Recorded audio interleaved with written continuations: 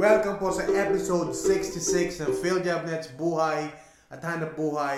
Ako po si Oli, podcasting for PhilJobNet, ang official job portal ng Pilipinas.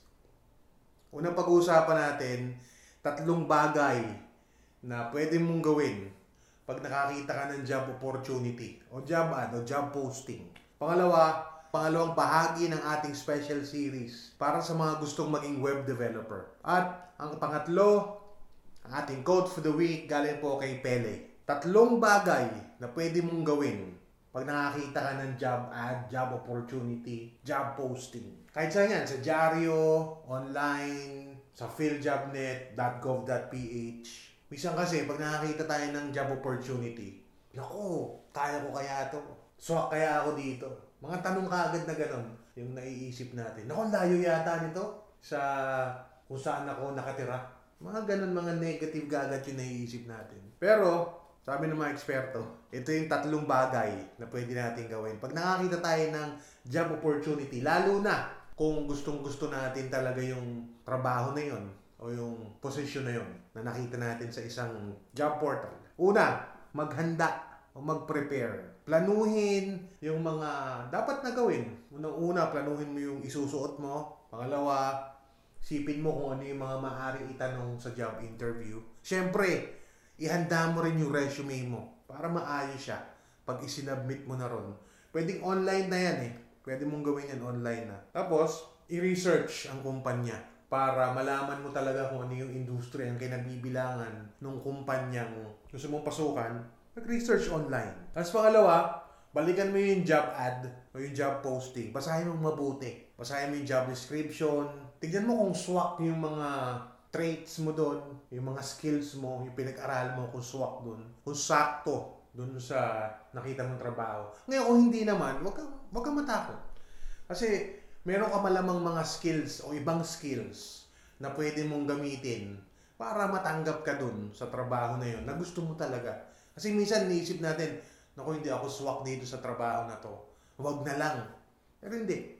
Dapat daw, basahin mong mabuti. Tignan mo kung saan ka pwedeng pumosisyon. Kaya mo babasahin ulit ang job ad na yun. At ang pangatlo ay, mag-apply ka na. Pumunta ka na dun. Yung mga 3 bagay na pwede mong gawin. Pumunta ka na dun, isubmit mo na yung resume mo pag nakakita ka ng job opportunity.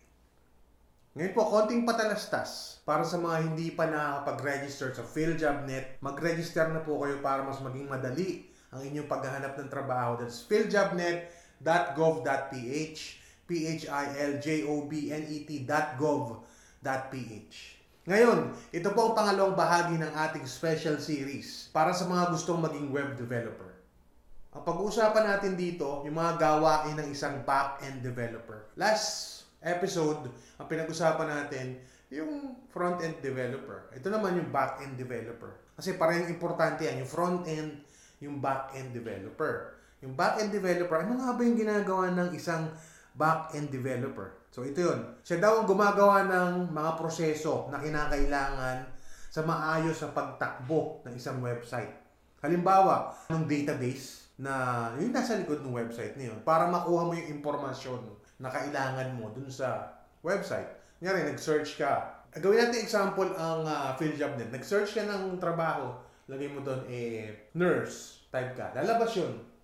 So, yun yung trabaho ng back-end web developer. Marami pang iba. Yun yung mga ginagawa niya.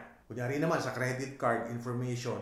Siya yung naninigurado na ligtas at maayos na ipapadala yung information doon sa credit card. Tapos, ang isang back-end developer ay kailangan din may kaalaman sa front-end development ng isang website. Kailangan din naiintindihan niya yung mga proseso dito. Ginagamit niya mga kaalaman na to para makabuo ng isang maayos na website at para masuportahan niya yung kabuuan ng website na yun. Marunong din siyang mangalaga ng web hosting para sa maayos sa daloy ng database ng website na yun. Kung gumagamit ng database ang website, mahalaga yun para maayos at madali ang pagpoproseso ng data.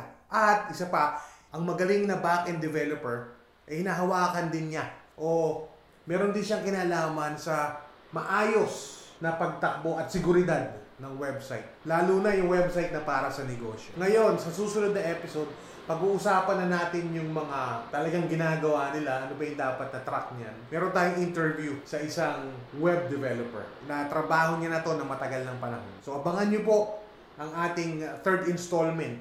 Sa susunod na episode, meron tayong interview sa isang web developer. Lastly, our quote for the week, galing po kay Pele. Edison Arantes do Nascimento, known as Pele, is a Brazilian retired professional football player who played as a forward. He is regarded by many in the sport, including football writers, players, and fans, as the greatest football player of all time. Ito po ang sabi niya, success is no accident. It is hard work, perseverance, learning, studying, sacrifice, and most of all, love of what you're doing or learning to do. Hindi aksidente ang tagumpay. Kailangan ay sipag, pagpupursige, pag-aaral, sakripisyo, at higit sa lahat, pagmamahal sa iyong ginagawa o inaaral na gawin. At dyan po nagtatapos ang episode 66 ng PhilJobNet's Buhay at Hanap Buhay. Maraming salamat po sa pakikinig. Ako po si Oli. Hanggang sa susunod po ulit.